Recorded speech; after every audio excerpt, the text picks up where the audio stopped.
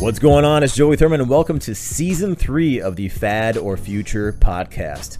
Yeah, I made it 3 seasons. What's different about this season? Well, yes, I'm still bringing you the world's top experts in fitness, nutrition, mental health, and more, but I'm also talking about my own personal struggles. I get deeper this season because we can all use a little bit of relatability. So I hope you stick with me, you enjoy this season, and thank you for being here.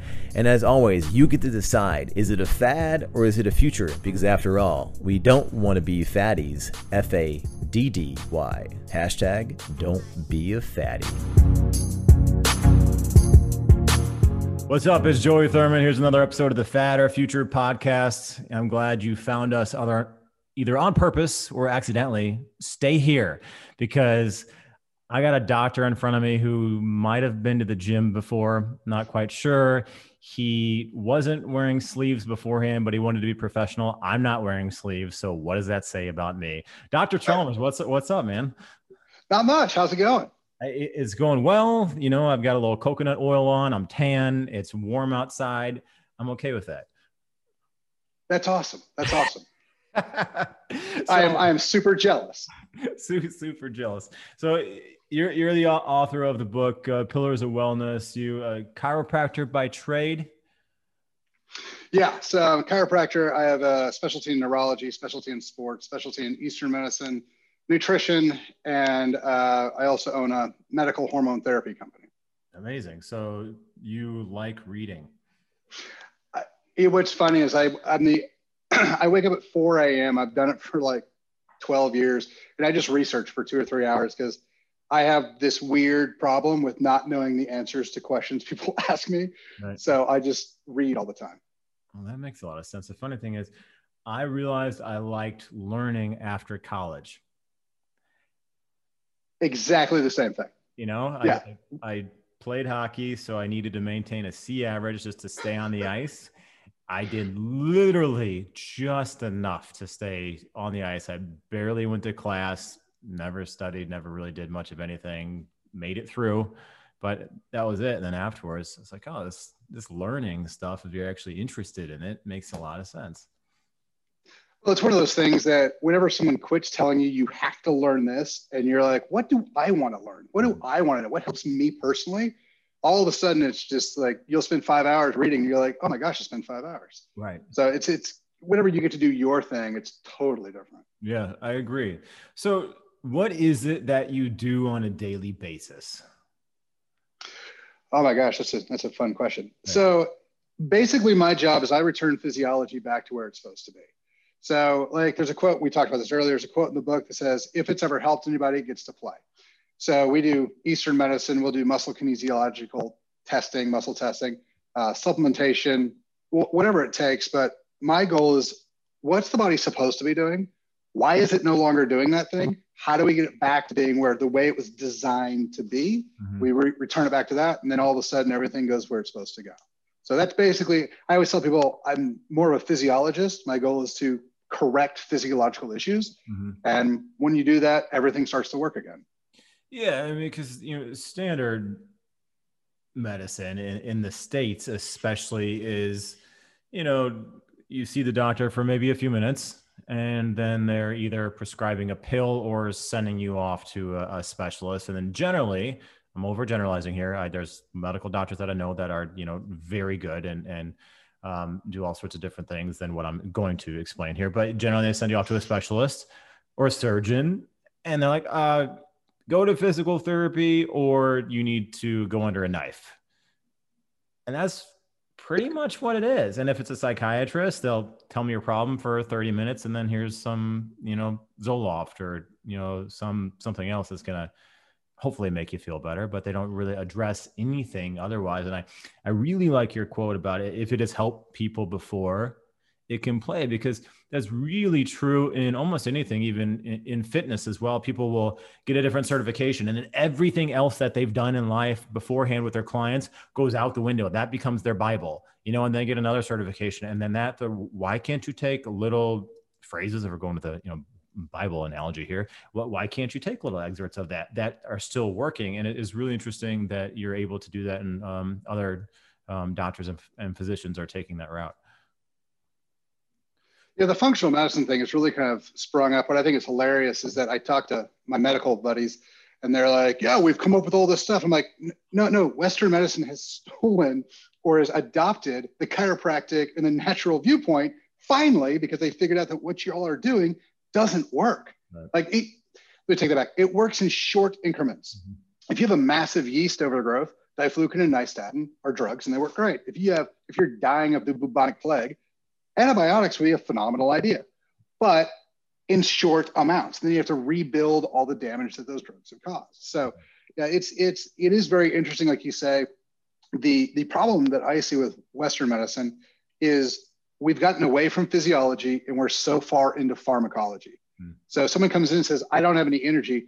Well, here's some Adderall, here's some methamphetamine. You'll be fine, without being like, well, how many calories you're eating a day? What's your macro set? Like, are your adrenals okay? How much B vitamins are you taking in? Like the actual things that make the body run, nobody asks about anymore. Right. And that's the thing that I found so frustrating. And it's funny because I just do that. And then everybody's been coming and being like, you fixed my body and this, and it's so great. Like, how do we do this? And it just seems so simple to me. So. Right.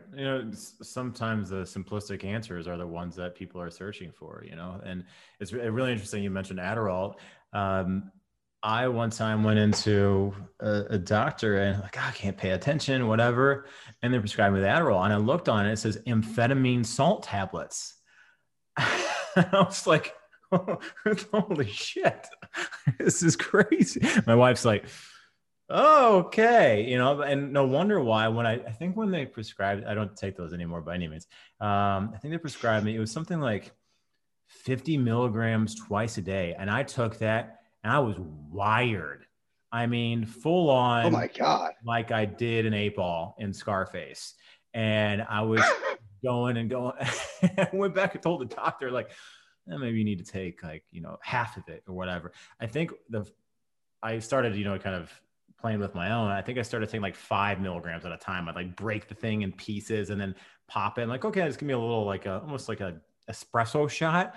Man, I didn't refill that thing. I think maybe one time I got a refill, but I was just completely shot. And, we didn't do anything. I don't think there was any questions about how are you sleeping? What are you eating? What are you doing? Are you stressed? There was none of that, which seems very simple when you think about it. Well, and that's, excuse me, that's one of those biggest things. People come in and this is another frustrating thing. People come in like, well, I have migraines. Okay. Migraines are a lack of oxygen. Or just like, sometimes seizures will do the same thing. I'm like, have you had a sleep study? And they're like, no. I'm like, are you tired all the time? They're like, oh my gosh, yes. I'm like, well, why have you not done a sleep study? My doctor didn't tell me to. So I have a real fun story about this beautiful 130-pound, just ripped 28-year-old girl. She had migraines and went to the neurologist and had every single study done. Came to me and I looked at it and I was like, look, the only thing you haven't done is a sleep study, because if you're not breathing at night, this is going to cause lots of issues down the road. Yep. And she goes back to her neurologist and he's like, that guy's crazy. He's a quack. Don't listen to him. So she comes back and she's like, I still want to do one. She had some of the worst apnea where she just literally stopped breathing in the middle of the night. We got her CPAP, never had a migraine again. So, you've got that. And then you have people who they're still tracking cholesterol as if cholesterol has anything to do with heart attacks and strokes, instead of doing calcium CTs to see how much plaquing you have in your arteries. So there's still a lot of tests that are cheap, easy, fast that we should be doing, but no one's doing. Yeah. And it's kind of frustrating. Did she go back to the neurologist and say, hey, I did a sleep study and I'm not breathing at night? I made her go back to get off all of her drugs. So I don't know what was said, but I know that she's no longer on her meds and she has no issues. Yeah, I'll have been a fly on the wall in that room. Yeah. The problem that you get into is that you've got to be real careful even with those things when you quote unquote fix somebody else's mess ups, is because, especially in Texas, these guys have such power. They can come through and say all sorts of terrible things. Sure. So my goal is just be like, look, if I can help out in some way, if, we can do this as a team. Right. And most of the times, and this has actually happened a lot, what happens is I'll get calls from these guys and they're like, hey, tell me what you did. Tell me why this worked. And if you approach it in that, like, hey, let's help each other out. Yeah. A lot of these guys have been really, really cool. And like, so I get refers from all over the place for people who don't want to have their gallbladder cut out, but they're having gallbladder issues. And so they'll send them to me, and I can actually treat it and fix it. And so instead of getting your gallbladder cut out, we treat the liver, which is actually where the problem is, and everything's fine. Yeah. So yeah, as soon as these docs found out there was another way, they were like, do you want surgery, or you want the weird, nutrition way? And they're like, I don't want surgery. So they come here.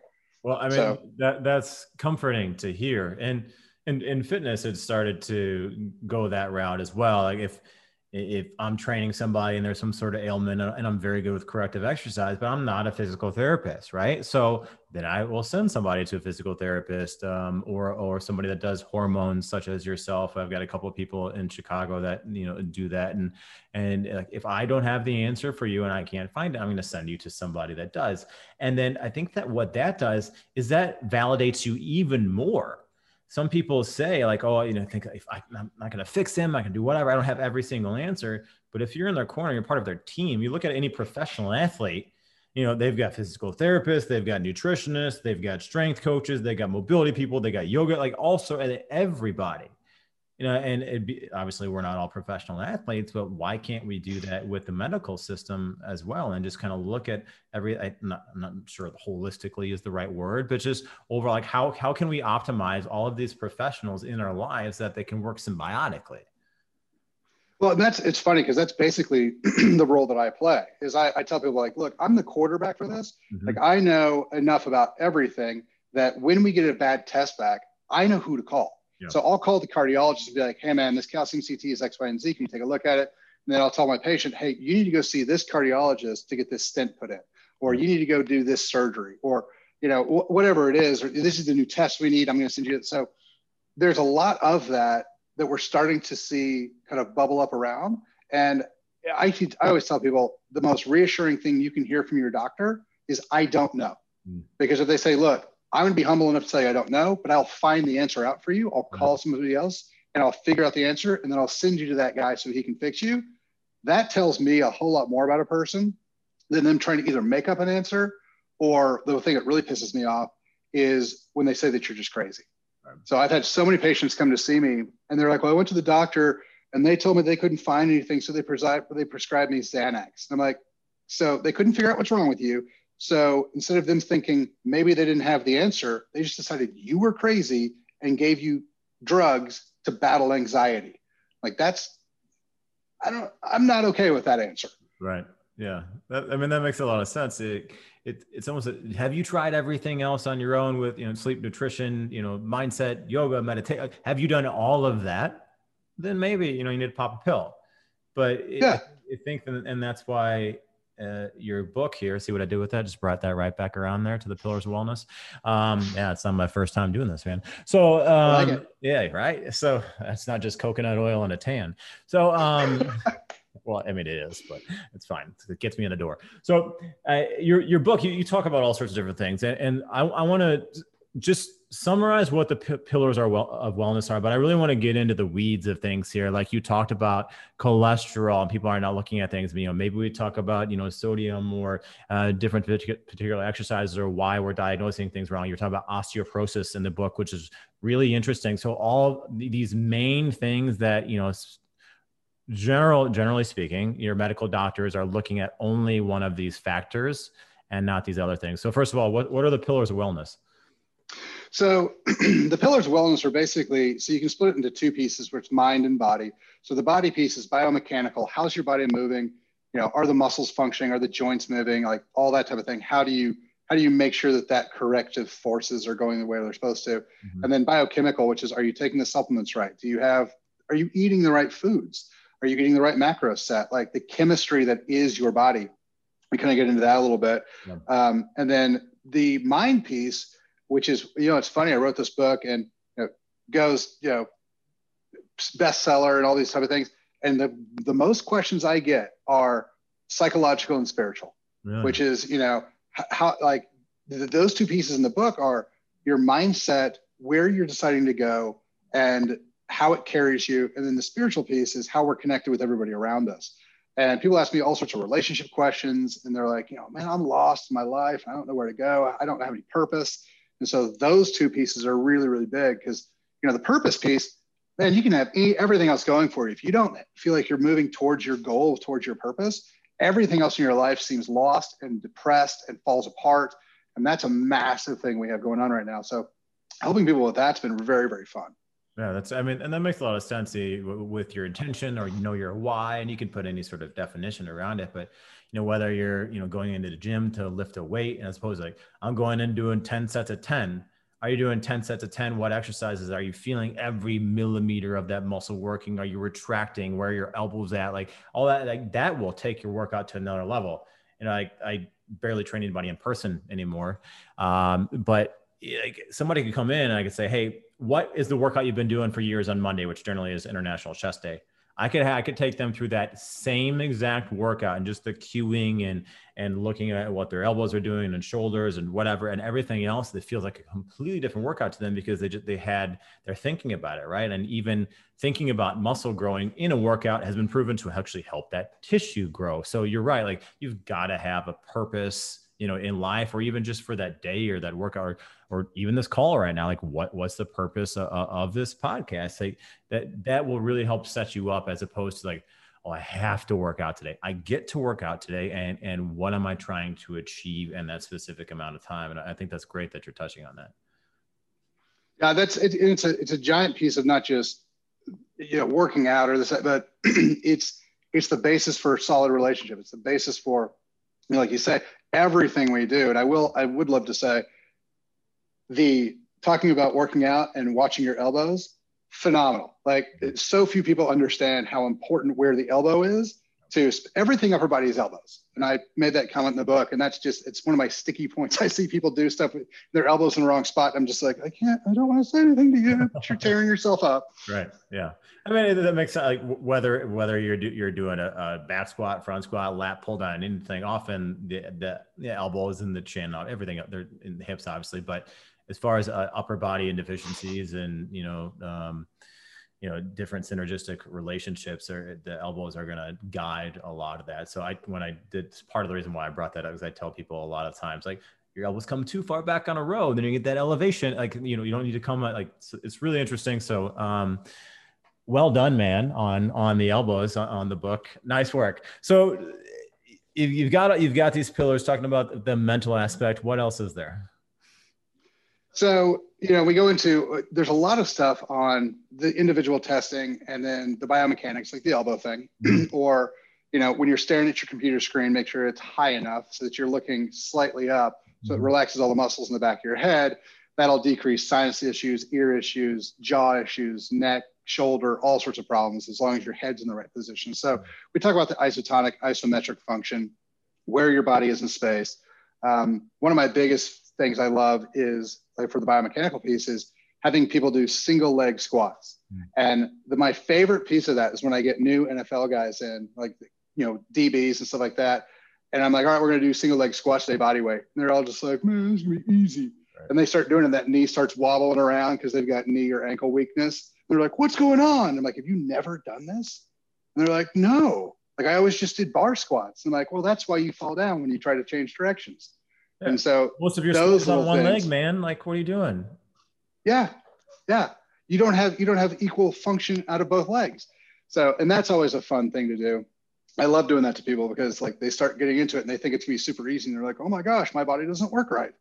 So that one's always fun. But yeah, so the mind piece is big. And then, obviously we're talking about how the body works, but the chemistry is also really super important. It's always funny to me when people come out and they bring this whole, like, people should be vegan or people should be this. And you're like, people are so diverse. Yes, there's people who need to be vegan. Yes, there's people who need to be straight carnivore. There's people who need keto, and but you have to understand that there isn't a person. There's a lot of different people. And so if you're going to be really treating people, you have to understand that, everyone needs maybe a little bit different diet, and, going through that. So that piece of the biochemistry was really fun, because we get people in here who are just crying. And they're like, I've done everything. I've done this, I've done that. And then you talk to them for a minute and you're like, well, one, you're not eating enough. Mm-hmm. Two, your macro set's wrong. You need to be 0 sugars and 10% carbs. Or the guys come in, they're the really skinny guys. I'm like, you need, 60% of your diet to be carbs and a lot of that to be sugar. Yeah. And they're like, what? But Muscle Fitness says, I'm like, well, Right. Muscle Fitness is not. Well, and, okay. and we're not going down the rabbit hole. This like a lot of these magazines are sponsored, so you got to be careful of that. But let's get into that. Like you talk about your somatotypes. So ectomorph, mesomorph, or endomorph, or often a hybrid of all of them. So how should people, generally speaking, how are they going to know what their, macronutrient range should be, or, what they should be eating? So the easiest way to do it is just kind of, look at yourself, and, you can easily Google the somatotypes and just kind of look at the images, look at yourself and be like, okay, which one of these best describes me? And the other easy way to do it is, if your friend eats a donut and you gain weight, you're probably an endomorph. If you can eat whatever the hell you want and you're still a skinny stick, right, you're probably an ectomorph. If you wake up in the morning and go, I'm 5 pounds too heavy, and then by the end of the day, you've lost it just because you wanted to, you're probably a pretty solid mesomorph. Right. And so that's a pretty rough estimate of how to usually find it. But once you kind of figure that out, then you can go through and you're like, look, I want to gain muscle mass as an ectomorph. You're going to have a lot more sugar. If you want to lose fat as an endomorph, you're going to have a lot less or almost zero sugar. And so we kind of go into how that plays in. And it's not that the way you look affects your chemistry. It's that your chemistry has affected the way you look. So the chemistry from birth has affected the way your body's shape is now. And so if you alter your diet now, all that weight falls off. And I've had guys that all they did was change their diet and lose 40, 50 pounds in 100 days. And, you got to stick to it. But it's not that hard. I've had ectomorphs who have worked out really hard and, all sorts of stuff. I've got a runner who's been trying to put on weight, couldn't put it on for anything. And we got his resting metabolic rate done, and his resting metabolic rate is 3,200. Wow. That's resting. So I was like, dude, you got to eat. He's 18 years old. I was like, you got to eat 5,000 calories, and 60% of them need to be carbs, and a lot of that needs to be sugar. And so we set up some stuff for him. He's doing smoothies and everything else, and he's gained like 5-6 pounds in the past couple of weeks. So, once you start playing with the right chemistry, everything starts coming together. And so that's why I wanted to make sure I mentioned it in the book of, there's a lot of people who come in and they're just destroyed because they've worked so hard and they've gotten bad advice, or they've gotten no advice, right, and they just can't get where they want to go. I always take as much time as I can to rip into the BMI. Yeah. I cannot stand the BMI. Yeah, I'm overweight. I've mentioned this in the book. Yeah, I'm 6'3", 210, so I'm overweight. You're obese? Yeah, I'm massively morbidly obese. I have, you can see my abs, like you can see my serratus, I don't know what about body fat. I need to go get it checked again, but it's low, and I'm morbidly obese. Like, it's funny because if I tried to get insurance, nobody would insure me. They're like, you're 235 pounds and 6 feet tall. That's absurd. Right. So, but I talk about it. It actually gave one of my really awesome female athletes an eating disorder. So she goes to her doctor. Doctor takes her BMI and just flippantly goes, hey, by the way, you might want to watch, what you're eating, because, your BMI is getting up and you're technically obese. See ya, walks out the door. You tell a 17-year-old girl she's obese, you literally just told her, hey, you're a fat ass. Right. Quit eating. And that's literally what she did. She was a phenomenal soccer player, straight A student, sweetest, nicest, smart girl, awesome, perfect, like the exact model what you want for a daughter. Saw her a couple months later, she'd lost a bunch of weight, had to quit playing soccer, was making C's, was tired all the time because she literally quit eating. Yeah. And I was never been so pissed off at another doctor in my entire life because that happened. So everybody had just been like, hey, look, the BMI is useless.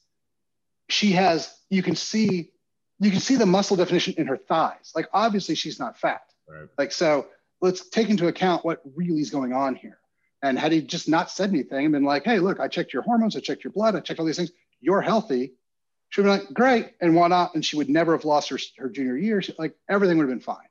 But, ends up, and it wasn't necessarily his fault. It was just his lack of understanding that ended up giving her this horrible issue.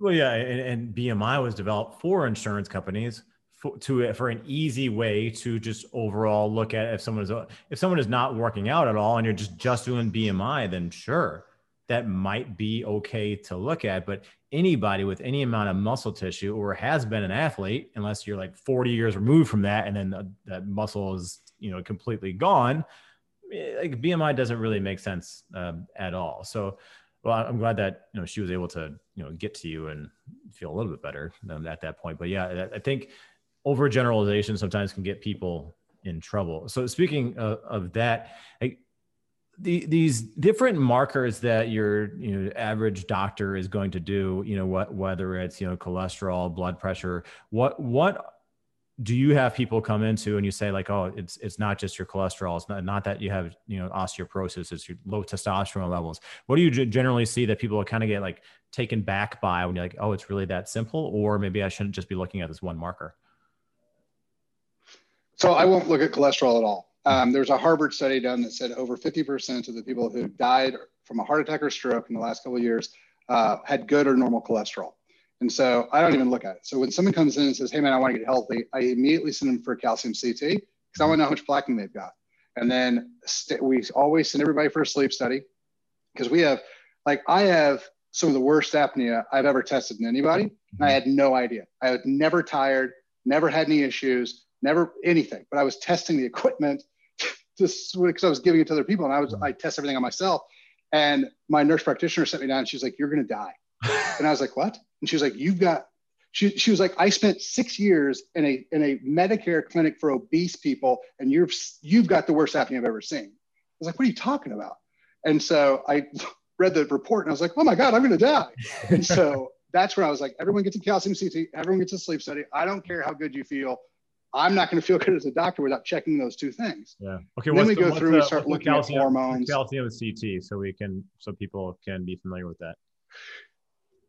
So it's a CT, Eric. Basically, it's an X-ray of the chest, and it shows how much plaquing is in the arteries in and around the heart. And if you have zero plaquing, I don't care what your cholesterol is. So you're going to be fine for that. They say 10 years. I say get it checked in 3 to 5, just because it's super cheap, super easy. It takes 20 minutes. I'd rather know 5 years from now that you're a 0 to 2, because it goes like 400. Okay. But I'd always want to check that. So that's calcium CT is just an X-ray of your chest.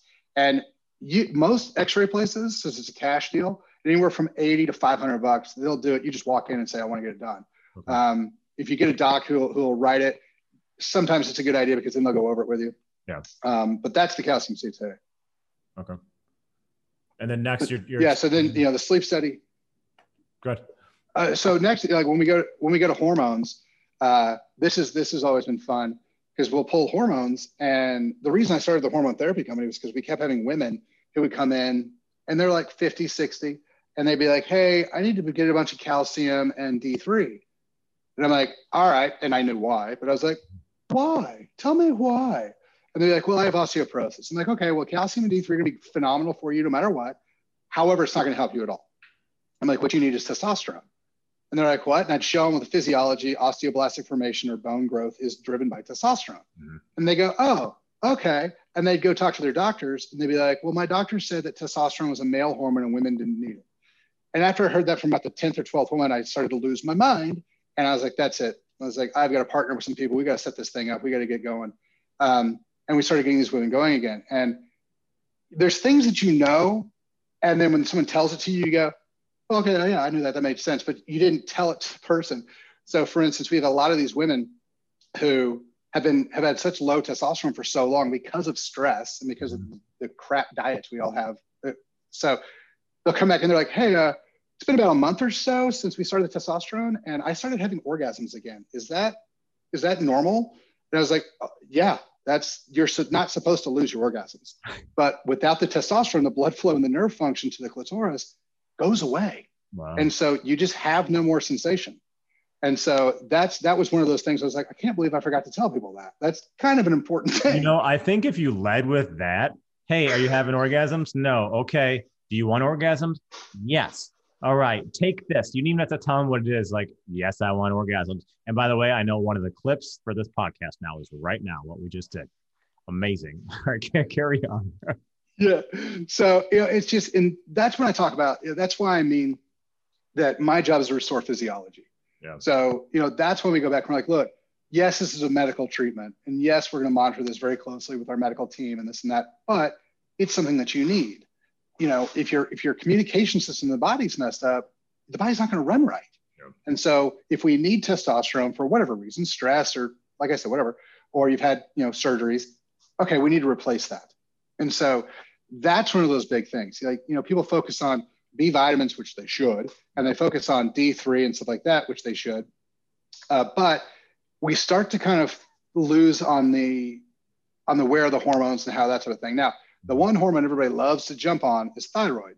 And I'm not a huge thyroid fan, because generally what you see is when the thyroid starts to fail, it's because the gut is screwed up.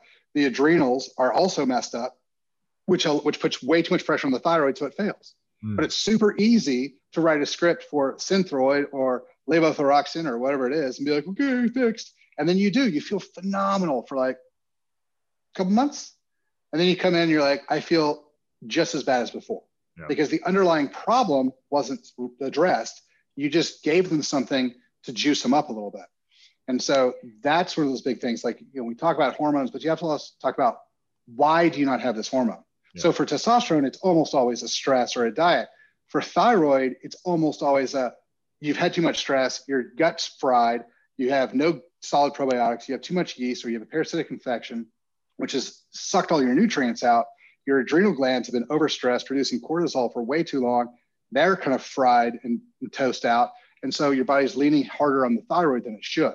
Mm-hmm. And so that's kind of where it is. So you have to go back and go, okay, we're going to clean the liver and the kidneys, reset the gut, build everything back up, give you the nutrients you have to have. Then once everything's rebuilt, then you don't need your thyroid stuff. And so that's where we kind of go back. What does the physiology say? Yeah. And so that's the thing I like about the chemistry.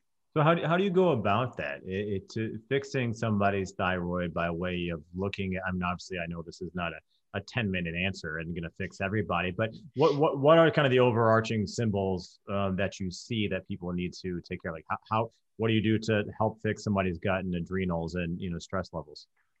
So there's multiple different pieces. So what I like to do for stress is address that from a neurologic perspective. So like I try to get people to go to bed at the same time and wake up at the same time, because that can oftentimes eliminate the need for an alarm clock. And the reason you want to eliminate the alarm clock is because you're super peaceful and resting and everything's fine and dandy. And then all of a sudden that alarm goes off and you're shocked awake. So your adrenals just gave you tons of adrenaline. And you start off your day in a stress position. So you shift immediately from parasympathetic, which is resting, digesting, into this fight, flight, sympathetic mode. And then nothing ever calms down. Now, if you have to wake up to an alarm, cool. Go sit in a chair, wake up 10 minutes early, go sit in a chair, have a glass of water, have a glass of tea, and relax and calm down. Do a little meditation, something like that, to help kind of calm you down. And then I have people go through their day, and between 11 and 2, if you can, go work out. And the reason is because there's more research than you care to look at that says that kinetic motion, or working out, running, lifting weights, whatever it is, drastically reduces stress to the body. So if you can do that, then eat, because remember, if we decrease stress, we're now in a parasympathetic, resting, digesting state of being. Now you eat, now you actually absorb the nutrients you just ate, and things are better. Yeah. Then your stress levels start coming back up. Now, as soon as you get home, and this is the piece that everybody seems to love, as soon as you get home, if you're a wine person, drink a glass of wine. And here's the big thing. If you take that first sip and you put the glass back down and you go, and you feel yourself unwind, you just feel like the day just washed off you. That is literally the actual feeling of you shifting from sympathetic, fight, flight, stressed out, back to parasympathetic, resting, digesting. So it's hypercritical that you have that glass of wine every single day. Wine, scotch, whatever your thing is. Yeah. People are always like, yeah, but that's alcohol. One glass is not, we don't even need to talk about that from a biochemistry standpoint. If we want to talk about the sugars in it, that's a different conversation, but the alcohol piece is irrelevant. It triggers your mind. The day is over. I get to relax. I get to put everything back in this box and put this box away. I'm no longer stressed. And then if you want to say, okay, I'm not going to drink, great. Meditate, pray, do whatever it is you do to signal to your brain, today is over. And now I'm at home and I'm going to do my stuff at home. I'm going to relax. Yeah. After you do that, then you eat so that you can digest it. So that's how we deal with the stress of the day. Okay. Why 11 to 2? You said 11 to 2 for your workout. Because it breaks the day in half. Okay. So because if you start your day at 7, 8, somewhere in there, about 4 hours later, you work out, and then most people want to eat right about that time. They want to do lunch about that time. Right. So you want to decrease the stress, then eat. Right, and then so that's how I broke it up like that.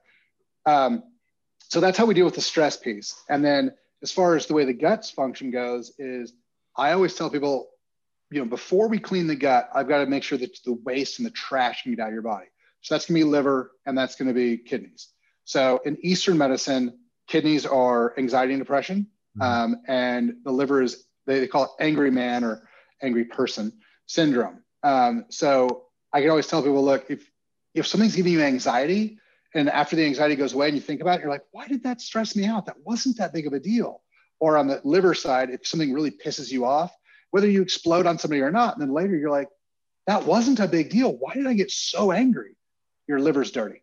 So, you can do all sorts of different supplements to clean it up. My favorite thing, the cheapest, fastest, easiest route is a coffee enema, which again, sometimes is a hard sell for people who are just getting into wellness.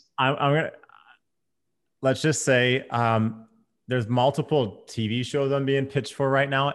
And one thing that I put in the pitch, because let's just say I don't want to give it away, but one of these things that we talked about today was a coffee enema.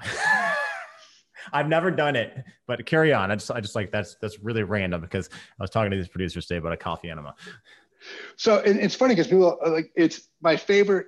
So I gave a lecture one time to a bunch of people and somebody brought their husband who's an MD. And so the guy's all smug and then so I get done talking and he's like, do you know how far the colon is from the liver? And I was like, the exact distance of the hepatic portal system. And I just kind of looked at him and he was like, what? And I was like, you understand why the colon is there, right? The job of the colon is to suck all the fluid out of the fecal matter so you don't dehydrate and die every time you have a bowel movement. That blood vessel system that sucks it out of the colon, it takes it directly to the liver so that your liver can then clean all that water, push the water back into the system, and the waste then comes back down and gets excreted. So that's why coffee enemas work. If you put a fluid, specifically when it has oils, like coffee has an oil to it, and so that comes through, it helps break up congealed bile salts in the liver, and it gets sucked straight through that hepatic portal system and dropped directly in the liver. So you get to bypass hydrochloric acid, digestive enzymes from the liver and the pancreas, and all sorts of things. That's why they're so powerful. That's why they work so well, is because it's literally almost designed 100% directly so we can address the liver with them. Wow. Now, in this country, it's a little hard to talk people into doing that. Sure. So, so we have other routes of cleaning the liver. I almost said no shit. Well, I mean, I did now, but all right, carry on. So obviously we have other routes of doing it. You've got Nanai's milk thistle, turmeric with ginger. There's all sorts of other things we can do. But the fastest is to put coffee up your butt. That's exactly right. Okay, cool. Because the other cool thing about that is let's say you have a parasitic infection in your liver and in your bowel, your gut, you can kill both those parasites with the coffee enema. Okay, so this is not hot coffee, right? I didn't. Oh no. 95 to 100 degrees. So it's basically the same temperature as your body. I had to ask the question because I don't want somebody to be like, I made a pot of coffee and then I did a handstand and. Yeah, that's a very, very good point. People will do very interesting things. Okay, all right, 95 to 100 degrees. Okay, cool. Yeah, so and that's the best way to clean the liver. And it's funny because I've had people come in. And they're like, I can't sleep. So sleep is also, if you wake up between 2 and 4 in the morning, that's a liver problem. Yeah. And so we clean the liver and that goes away. And I've had people come in like, man, my sleep is trash. I just can't do it no matter what I take or what I do. And I'll talk to them like, look, I will never ask you again. Do 3 coffee enemas in 1 week. And if you still can't deal with them, I'll never talk to you about them again. They'll do them. And I come back, they're like, oh, they're not that big of a deal. 2 weeks later, they come back and I'm like, how's your sleep? They're like, oh, it's awesome. Okay, it's taken me 8 months to talk you into doing this. And in 2 weeks, your sleep went back to perfect. So. Are they doing this at home or is this something you? Oh, yes. No. Yeah. This is definitely an at-home thing. Okay. This isn't in the clinic thing. Okay. All right. So, but no, so that's a big piece. And what's also funny is, we'll talk people into doing coffee enemas and they'll be like, all right, cool. Because it's the cheapest way. That's why I like doing it this way. And they'll call me up because some people will see the parasites flowing out of them. Really? And I get phone. Oh yeah. It's fun. And I always tell people, I will trust you as a person. If you tell me things are coming out, I don't need pictures. You don't need to fish them out and bring them in baggies. I will trust you. Like, I don't need to see them. But people still send me pictures. And so I get phone calls. How many of these can I do in a day? And I'm like, don't do more than 3. And they're like, they don't even say thanks. They just hang up the phone and go do another one.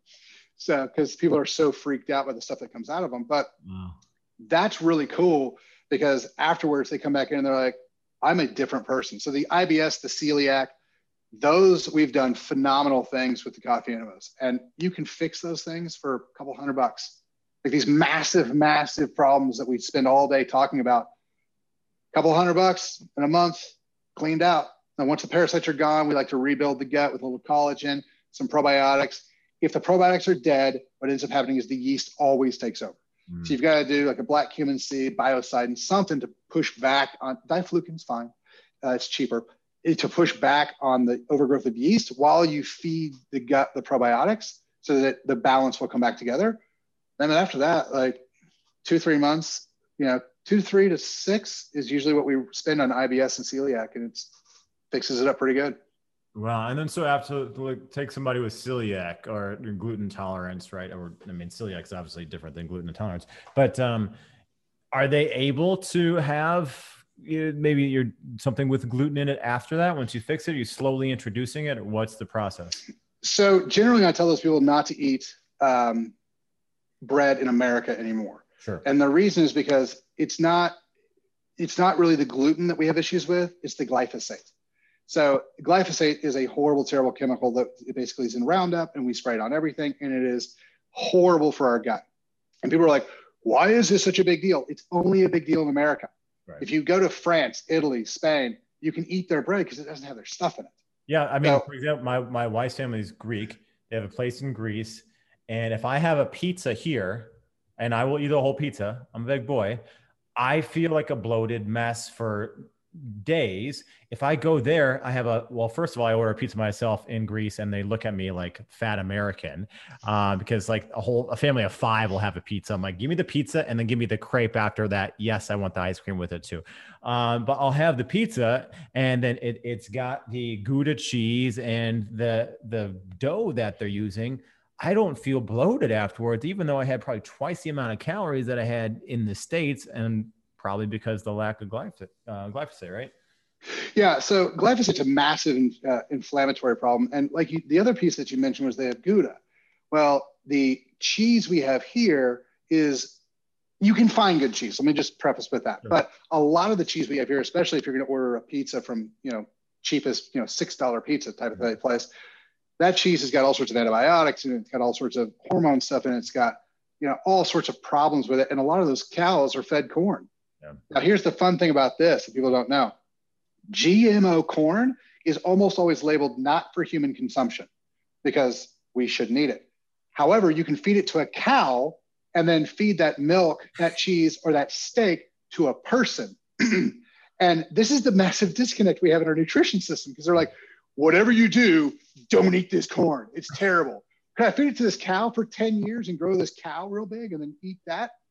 Well, I don't see a problem with that, because, what we are, what we eat is just kind of a joke. So that's also a big piece that we run into. Yeah. And that's why we talk about grass-fed, grass-finished, that type of thing with our beef. So the beef that I eat, and to give them a free plug, Belcampo, grass-fed, grass-finished, even the micronutrient profile, which people don't talk about, and nutrient absorption, all that sort of stuff, right? It tastes different. Even my father-in-law, and we're living with my in-laws now as we sold our place until we find a place, but it's like, wow, the chicken and stuff just like a little more dense. I'm like, yeah, because they're free range. They're walking around. They have muscle tissue. They're not just in a pen and not moving around. And same thing. So eventually, after a few times of him having it, it's like, oh, this is, but you had to get around like the texture thing too, of just basically eating the fibrous tissue, which we're not used to doing. And really, when you have something that's truly grass-fed, grass-finished, and free range and roaming around, and they is able to add that muscle tissue, you start to feel better too. I mean, it does. I love the taste. It's much better myself, but really interesting. Well, what's really funny is, so we have several patients that I drive like 45 minutes to get my eggs from. And the difference between a farm-raised egg and a store-bought egg is the yolk is a dark orange versus a light yellow. And we had people over at the house the other day, and we're making eggs, and they're like, what's wrong with your eggs? And I was like, there's nothing wrong with my eggs. There's something wrong with your eggs. Right. And they ate them and they're like, these are amazing. Like, how did you make these? I was like, I scrambled and then I heat. It's actually the egg. Yeah. It's like, hey, I had, an A1 Wagyu, piece of beef and it was amazing. How come the fajita meat from the local, steak place doesn't taste the exact same? It's a different product you started with. Right. And so that's the big piece is, and we go into this, people ask me all the time, which sounds a little bit, self-serving. And I grant them this. I'm the guy who sells the supplements. And so, obviously I'm the one who says everybody needs them, but don't believe me. Google everything and just go through and be like, okay, how much vitamin A, how much vitamin C, how many vitamins are in the food today versus 40, 50 years ago? Right. And if you start looking at that, you're like, oh my God, no wonder everybody's sick. Like even if they ate a quote unquote healthy, balanced diet, they're missing 3/4 of the minerals and the vitamins they're supposed to get. So it is impossible to eat enough nutrients from your food without going wildly over on calories. Yep. And so if we don't start to understand that and either fix our industrialized food complex, which have fun with that, right, or we start supplementing, you're never going to be healthy. Yeah, I mean, look at it this way for anybody listening. I do put this stuff on YouTube as well, but anybody listening. So we've gone from farming practices for flavor to yield, how much we can get out of it. So if you're looking at something that tastes good, it probably has more of a micronutrient and nutrient dense profile. That's why other countries, like I don't like melon from the States, but I love cantaloupe and grease. Big difference. I don't like tomatoes here. I love them. Like I can go down the list of things because most likely it's probably more nutrient dense. There's probably less yield or less crop of that. You look at like microgreens. I went to a place yesterday, it's a 100,000 square foot place with a microbrewery and microgreens and all this sort of different stuff. And they're growing mushrooms. And I walked into the microgreens area, the plant. If you ever come to Chicago, go to the plant and take a tour of it. It's amazing.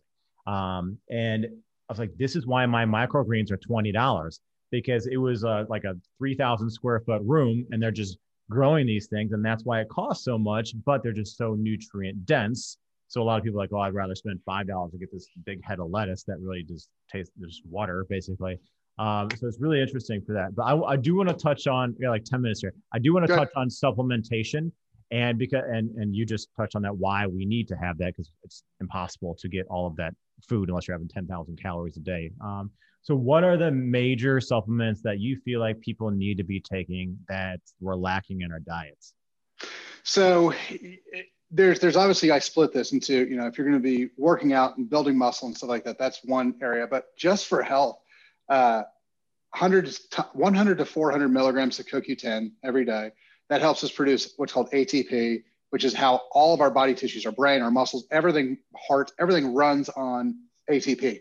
CoQ10 is also one of the most powerful antioxidants. So if you're worried about free radical damage that has been linked to cancer, CoQ10 is another great one for you. D3. Okay, so I'm going to get in trouble sooner or later for this.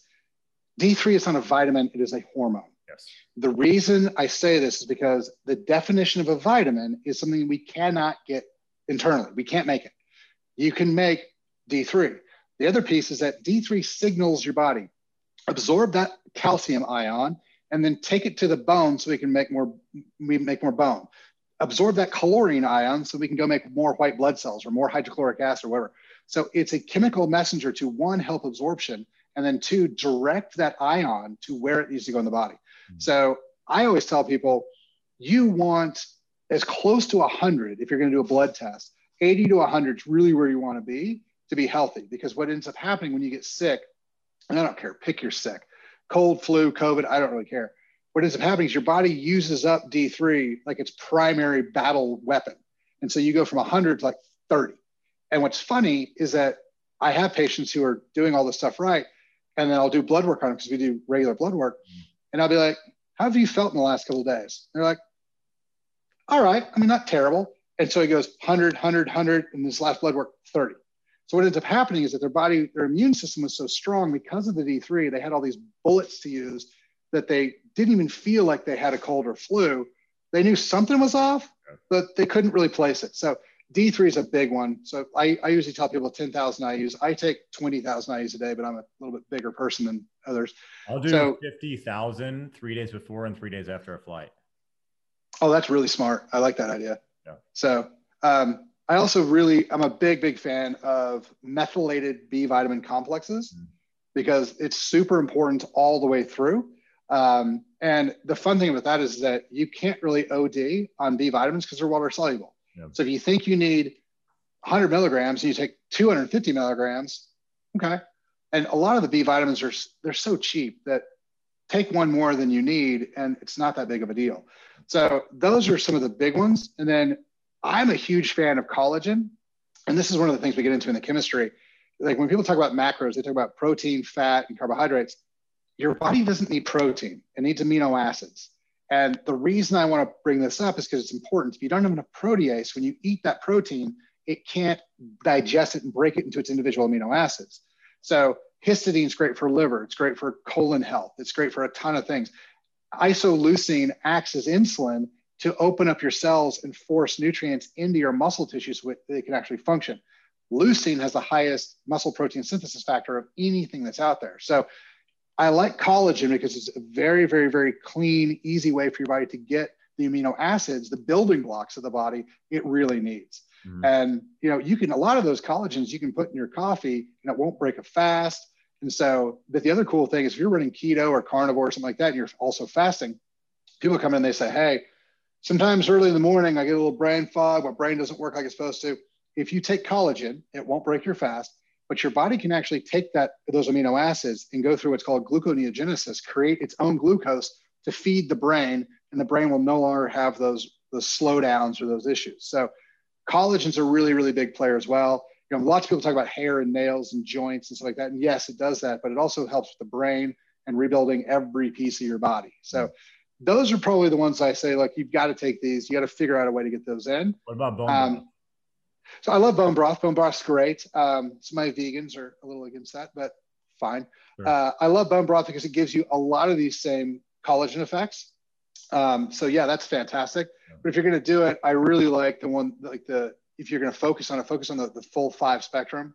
So like I have a lot of people who do beef and chicken bone broth so that they get kind of a little bit wider spread, which is fantastic. So yeah, that's pretty solid. Great. All right. So what about a couple ones for people that want to add muscle tissue? So if you're looking to do muscle, so the biggest thing is that so you got to make sure you have enough sleep. You got to make sure you have enough water, tons of leucine. So we already kind of talked about that. So, if you want to talk about branched chain amino acids, within 20 minutes of working out, you want to do those. Collagen or branched chain amino acids before you go to bed so they can help. Lots of water. And you got to make sure that you're eating enough calories for fuel. And then you've got to make sure that you're tearing the muscle tissue up. So when you go to the gym, you have to tear the muscle tissue down. You have to reach failure every day. So when I talk about failure, if you do legs and you can walk to your car, you did it wrong. Like you got to be able to, if you don't have to sit down and rest for 20 minutes, you messed up. No, if you can do a controlled sit on the toilet to take a shit, you didn't do it right. You didn't do it right. And the funny thing is people go, oh, so I have to lift real heavy. No, not at all. Like I'm a much bigger fan of slow. You can take the same amount of weight. So like I have 20-inch arms and I do 30-pound dumbbells. Like that's like, I'll do 25 to warm up. I'll do 4 sets of 30 and then I'll do 3 sets or 4 sets of 25 again. So you don't have to lift heavy to get big. You have to lift properly, slow, controlled, perfect form. Those are the things that really get it. And people are like, well, I did 10. I'm like, then do 12. Yeah. Or you know what? Slow down. If it take you a minute and a half, 2 minutes to do all 10, all 12, all 15 reps, the slower you go, the more force is put in the muscle, the more concentrated you can get that thing. So those are the big pieces that I see missing. Yeah. Everyone wants to point at testosterone, which if your testosterone as a man is 250, we got to get it back up to 1,000. Mm-hmm. If your testosterone is 20 or 10 or 2 as a woman, you got to get it back up in that 80 to 150 range. And so that is a piece, but the biggest piece, especially with kids, the biggest piece I see is that either we're lifting wrong, we're not eating enough calories, we're not sleeping right, we're not drinking our water. Those are big pieces, and then obviously like the nutrition, like I said, those are big pieces. Yes, check your testosterone, But those pieces are the ones that we can't play with. You got to get those in. All right, great. So one more question: where do you hope the future of your industry and just health in general is headed?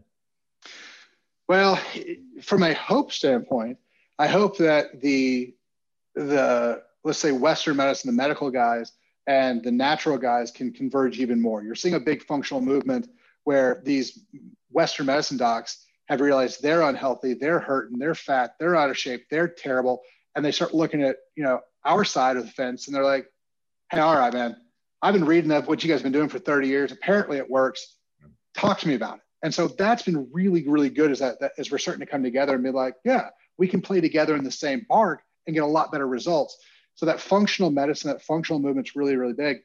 The problem that I actually see, if we want to be realistic, is that I feel like medicine in general, whether it's holistic, natural, or Western medicine, pharmaceutical, is making this big, huge divergent.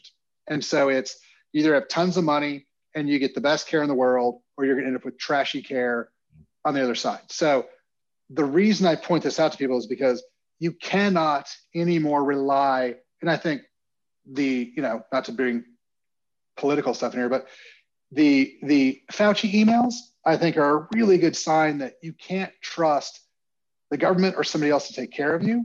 You've got to take some personal responsibility and be like, okay, I'm going to find the people I trust. I'm going to read these books. I'm going to do this stuff. If my health is truly important to me, I'm going to make personal time to work out. I'm going to do, because everybody knows you got to work out, you got to eat right, you got to supplement, you got to drink your water, you got to sleep. Like no one's going to be like, nope, that's not what you do to be healthy. But how many people actually take the personal responsibility to make sure they're doing it? That's the big thing I think we need to focus on in the future is wherever medicine goes, you're in control of your personal life.